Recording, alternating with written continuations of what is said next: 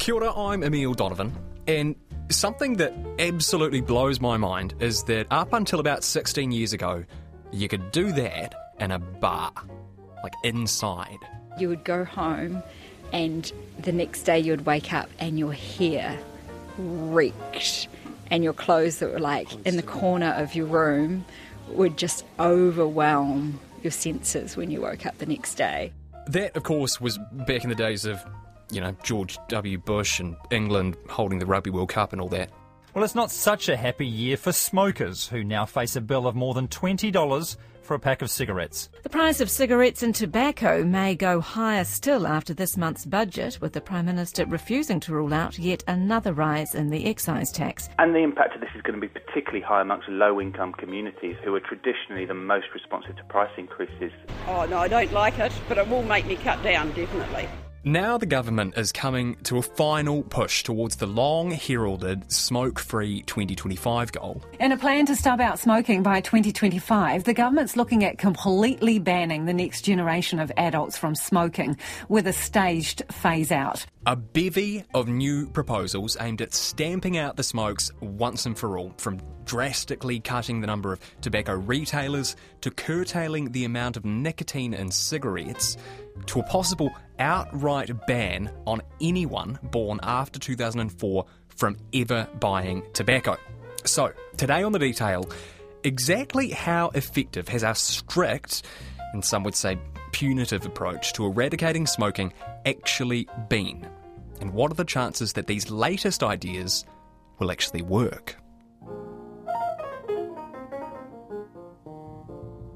Janet Hook is a professor at the University of Otago's Department of Public Health. I asked her to tell me a bit about how the smoke-free 2025 goal first came up. Okay, well, it goes back a long way in time, more than a decade.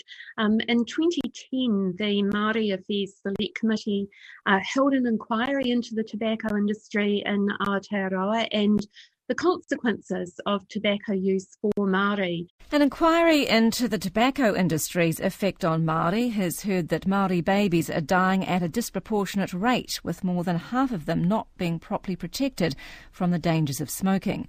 Dr Marewa Glover is the University of Auckland's Director for Tobacco Control Research. She says the prevalence of smoking among Māori pregnant women is high at 45%. Now, the committee heard submissions from throughout the country, and it produced in November 2010 a really far-sighted report.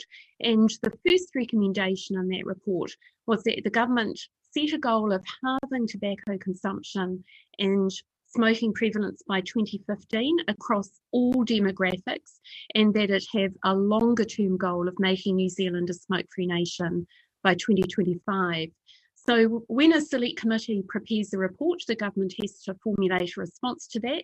So in 2011, the government issued a report where they agreed to the midterm target. So that was 6 years ago now, where smoking prevalence should have been halved. And they agreed to the goal of becoming essentially smoke-free by 2025. But while it was great to have the goal announced, the sad thing was that there was never a plan to follow up on the goal.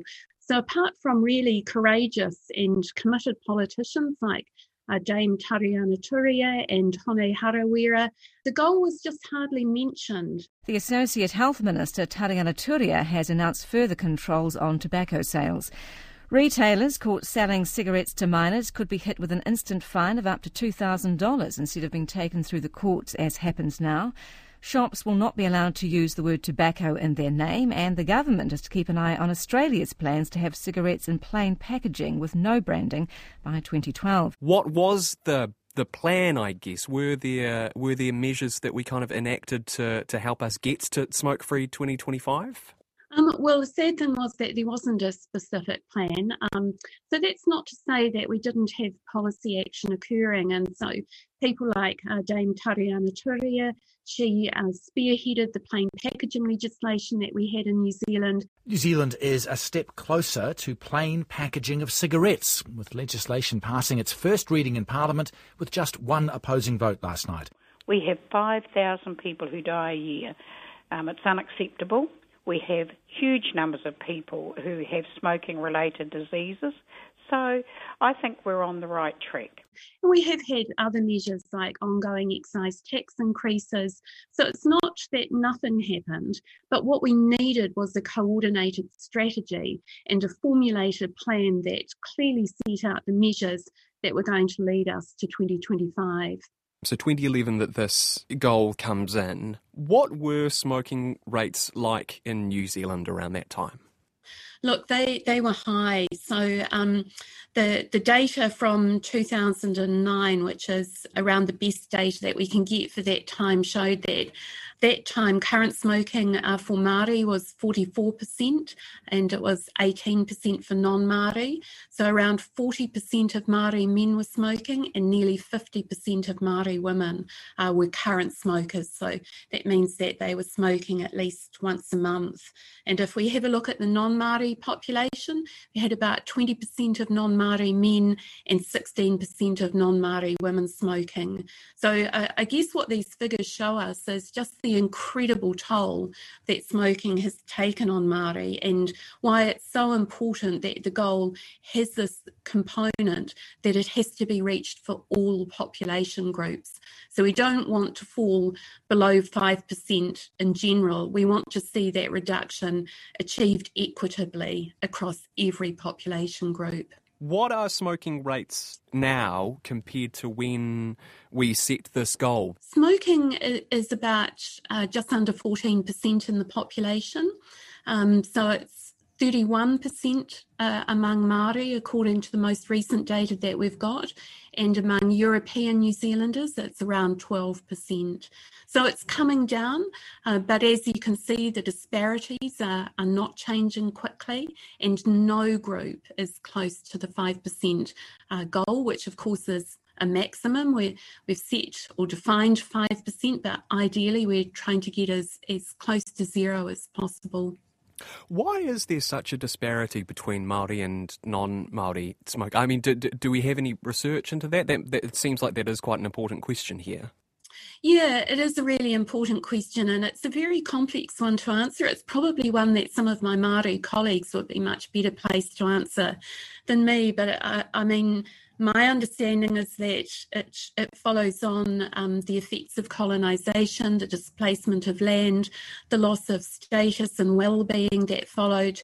And smoking, of course, was never part of Māori society. So smoking and tobacco was something that were introduced during colonisation and became part of the trade with Māori in exchange for land and other attributes. So it's a very complex question to answer, but smoking has really become part of the burden that Māori have borne post-colonisation. Māori women have the highest smoking rates in New Zealand, nearly 3 times more likely to smoke than any other population group. Being a single mum, having to look after and raise my children on my own, I just, as long as I had my cigarette and coffee, I managed. Being a mum, being a working mum, what's my outlet? Serious smoking is my outlet. Keeps me sane, keeps me going. I can't afford to feel guilty. I can't afford to think about how much I waste in terms of money. I can't afford to think about the cancers that I potentially am going to get. Tobacco was first introduced to New Zealand in the 18th century when it was used as a standard tool for trading. It became much more popular throughout the early 20th century when the mass production of cigarettes made them much more accessible, as well as their use as currency during the World Wars. By the middle of the 20th century, it's about the time when tobacco use peaked in New Zealand, smoking was identified as the leading cause of lung cancer and heart disease. Broadcast advertising of tobacco products was banned in 1963. Health warnings began to be displayed on cigarette packets in 1974, and by 1979, tobacco was defined as a toxic substance. Workplaces and airlines were made smoke-free in the 80s. Tobacco sponsorships were ended in the 90s, and by the early 2000s, a bevy of anti-smoking health programs were in force. Smoking in bars was finally banned in 2004. RNZ's Wallace Chapman was there the day it ended. I knew that this is quite history-making. I knew that I was in the midst of history. So I took my camera along, my film camera, and I filmed the evening. And so I have these pretty epic photos of all my mates smoking. I wasn't a smoker, drinking beer.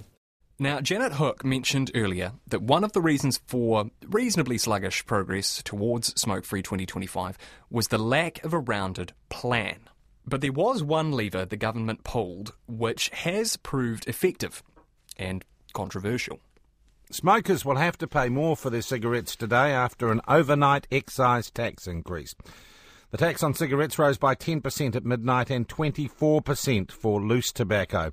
There will be 2 more 10% increases, one next January and another at the beginning of 2012. This policy eventually ran for a whole decade, a 10% increase on tobacco every year for 10 years. A pack of 20 cigarettes will now set you back the best part of $30. We know that price is a really important policy lever, and as I've mentioned, until now, it's been the only one that we've used consistently in New Zealand. But we also know that people who smoke, they often have many challenges that they're managing in their lives, and that includes having lower incomes. And I guess that's why for us it's been so disappointing that the excise taxes haven't been used to try and help people quit and then stay quit. Now, we know that people want to quit, and we know that many of them are trying to quit. So we know that levels of regret among people who smoke, they're over 80%. So over 80% of people who smoke wish that they'd never started. Around half of people make what we call a serious quit attempt, where they're smoke-free for around 24 hours every year. So we know they want to quit. We know they're trying to quit. We know that they're asking for more intensive support. So it just doesn't make sense that these excise taxes that people who smoke are paying aren't being used to help them become smoke-free. When it comes to changing behaviour of people, you can go for the carrot, you can go for incentive-based behavioural change, or you can go for a stick, which is sort of, the idea of punitive-based behaviour change. And it really is the stick, isn't it? The price of cigarettes has gone up tremendously over the past 10 years or so, and given the demographics of smokers... Yeah, it is. But look, I'm really interested that you've mentioned the idea of a choice, and because most people who are smoking today have not made an active choice to become addicted to smoking. And I think we need to go back and look at the kind of context in which people take up smoking. So for a long time, people who smoked really weren't making a choice because tobacco companies were doing things like denying that nicotine was addictive, even though their internal studies, their own data, show quite clearly that it was. They've done things like argue that secondhand smoke isn't harmful, and they've really done their best to criticise robust scientific evidence and to discredit researchers. So I think what's happened is that people have become confused. I mean, policy makers, they start to wonder whether the research evidence really is robust, and people who are smoking and who have become dependent on nicotine, they're wondering, well, is smoking really as bad as it's been made out to be? Because there are all these questions that are now being asked about it. That's really fascinating that you say that. I mean, we've known that smoking causes cancer and causes heart disease, for more than half a century now. We know that cigarettes are addictive. We know why they're addictive. Surely there is an element of personal responsibility that comes into this, isn't there? Like how much more information can you really give people? I think what we need to recognise is that people don't make rational choices, and a lot of the information that's out there assumes that people are going to access that information, that they're going to be able to reflect on that information, and at the very point when they're offered a cigarette, that information is going to be the most salient thing they're thinking about. That it's just not what happens in the real world. Young people are in social context. They might be drinking. The normal cognitive defences that we might expect to come into play are simply absent. And so we need to think much more about the context in which smoking uptake occurs and the kinds of environments in which smoking occurs. And I think that's exactly why policies are so important, because they can target those environments and change them. Janet Hook might have wanted more than just price increases, but the price increases have been pretty effective. The percentage of people who smoke has decreased by more than 60% since 1976, and there's been another 30% plus drop since 2007. Among 15 to 17-year-olds, it's down nearly 80%. Māori and Pacifica still smoke a lot more than European or Asian New Zealanders, but the smoking rate among Māori has fallen below 30%, according to Smoke Free NZ, and for Pacifica it's under 20%. And now, a host of new measures proposed by the Associate Health Minister, Dr Aisha Verrall, including one that's controversial and has its doubters. We gradually increase the age of purchase restrictions, so it's currently by 1 year every year, so that means eventually, say you'd have a group of people who wouldn't legally be able to purchase until the age of 25 or something. This came as a surprise to Green Party co-leader James Shaw. It looks kind of pretty out there. He says he's never seen it used before. Today is literally the first time I've ever seen that as a policy solution to anything. And one independent NGO says it won't make a dent in smoking rates. Action for Smoke Free 2025 Director Deborah Hart says they don't support the initiative. We already have a smoke-free generation. But Janet Hook backs it. I think that's a really important idea because it will protect young people. And what it also means is that once we get to the goal, we're going to stay there. So we're going to have a cohort of young people coming through for whom smoking is simply not part of their lifestyle, not accessible to them. So we'll reach the goal and we'll have in place a measure that ensures we stay there. The smoke-free generation aspect of that is really, really fascinating, isn't it? Because, I mean, my understanding of it, correct me if I'm wrong, is that essentially it would mean that anyone born after 2004 will never be able to buy cigarettes ever, which is, I mean, essentially that's a ban on tobacco. Yeah, I think what we need to do is again to look at the bigger picture, because we need to look at what addiction actually means to young people and how it compromises their freedom. And as I mentioned, we've studied whether young people make an informed choice to smoke, and they simply don't. So I think we really need to be turning this around on its head. And instead of saying, why is it that we're not allowing these young people to buy cigarettes? The real question is, why should young people be able to buy what's a lethal product that's going to kill 2/3 of its long-term users? So we need to be asking why it is that we still allow a product like that to be sold in around 6,000 retail outlets. We'd never let a product like tobacco be sold if someone was trying to introduce it today. So I think what the plan is trying to do, and this particular measure is trying to do, is to fix an anomaly and protect young people. I mean, but there is this little element of paternalism here, isn't there? And that's not necessarily saying that paternalism is always bad. We tell people that they definitely can't kill each other, but this does fall into that dicey sort of territory a little bit, doesn't it? Well, I think, as you said before, we have to recognise that there is no other commercially available product like tobacco. So we need to have a special set of rules that recognise that once people become addicted, they have an incredibly high level of regret. As I said, more than 80% of people who smoke tell us that they wish they weren't smoking, and that if they could live their lives again, they wouldn't smoke. So we need to recognise that very high level of regret and put in place measures that help those people achieve the goal that they actually want to achieve, which is to become smoke-free. Other parts of the plan propose reducing nicotine levels in cigarettes down to very low levels, which really has the potential to be a game changer because it will make smoking non-addictive. Or would it just put further stress on smokers? Sala Hart is Chief Executive of Māori health advocacy group Hāpai Te Hauora and is concerned reducing nicotine in cigarettes will hit poor people, who are the biggest consumers of cigarettes, the hardest. That's quite a contentious area because we don't want that to have a financial impact or an impact on those whānau, thinking that they might have to purchase, multiple packets more just to get that same hit. Smokers will also have to go further to hunt down their ciggies. The plan proposes drastically reducing the number of tobacco retailers. Currently, between 5,000 and 8,000 stores sell tobacco in New Zealand, most of them in low socio-economic areas. The government proposes to cut that number by about 95% and possibly limiting tobacco sales to specialist stores and pharmacies, while also making sure all retailers are licensed. And I think that's really important because we know that tobacco is much easier to get in neighbourhoods where people are not so well off.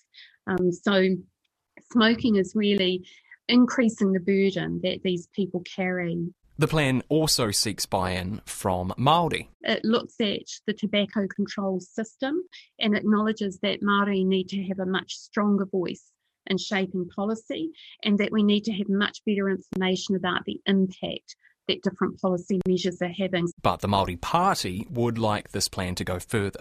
We need some more aggressive policies in place to ensure that those things happen, and I think the supply is one of those areas. Taking nicotine, 95% of nicotine out of cigarettes, I still don't think that's aggressive enough. Okay, so what else is in there? It proposes getting rid of filters, which we know represent a major environmental threat. And it also proposes establishing a minimum price and doing more of things that we should be doing anyway. So things like increasing social marketing campaigns, making sure that the salience of being smoke-free is maintained, that people are still being encouraged to quit and to try and get support for quitting, and increasing the support. Do you think we're at a good place at the moment to achieve the smoke-free 2025 goal? I think if we introduce the ideas that have been set out in this plan, then we have a realistic chance of achieving the 2025 goal. If you could, would you ban all tobacco tomorrow? Well, I think that in a sense, that's an unrealistic question to ask. In an ideal world, of course, we would never have a product like tobacco, but we don't live in an ideal world. So while we wouldn't allow it, if somebody was to come up and invent it today and propose introducing it, I think what we instead need to do is deal with the situation that I've outlined: incredibly high regret and a high desire to become smoke-free among people who smoke. So it's difficult now to ban a product once it's become as widely infiltrated as tobacco has, but I think what we can do instead is to set in place measures that will support the people who regret having started smoking and that will protect our future generations. And consultation on the new anti-smoking proposals closes at the end of May.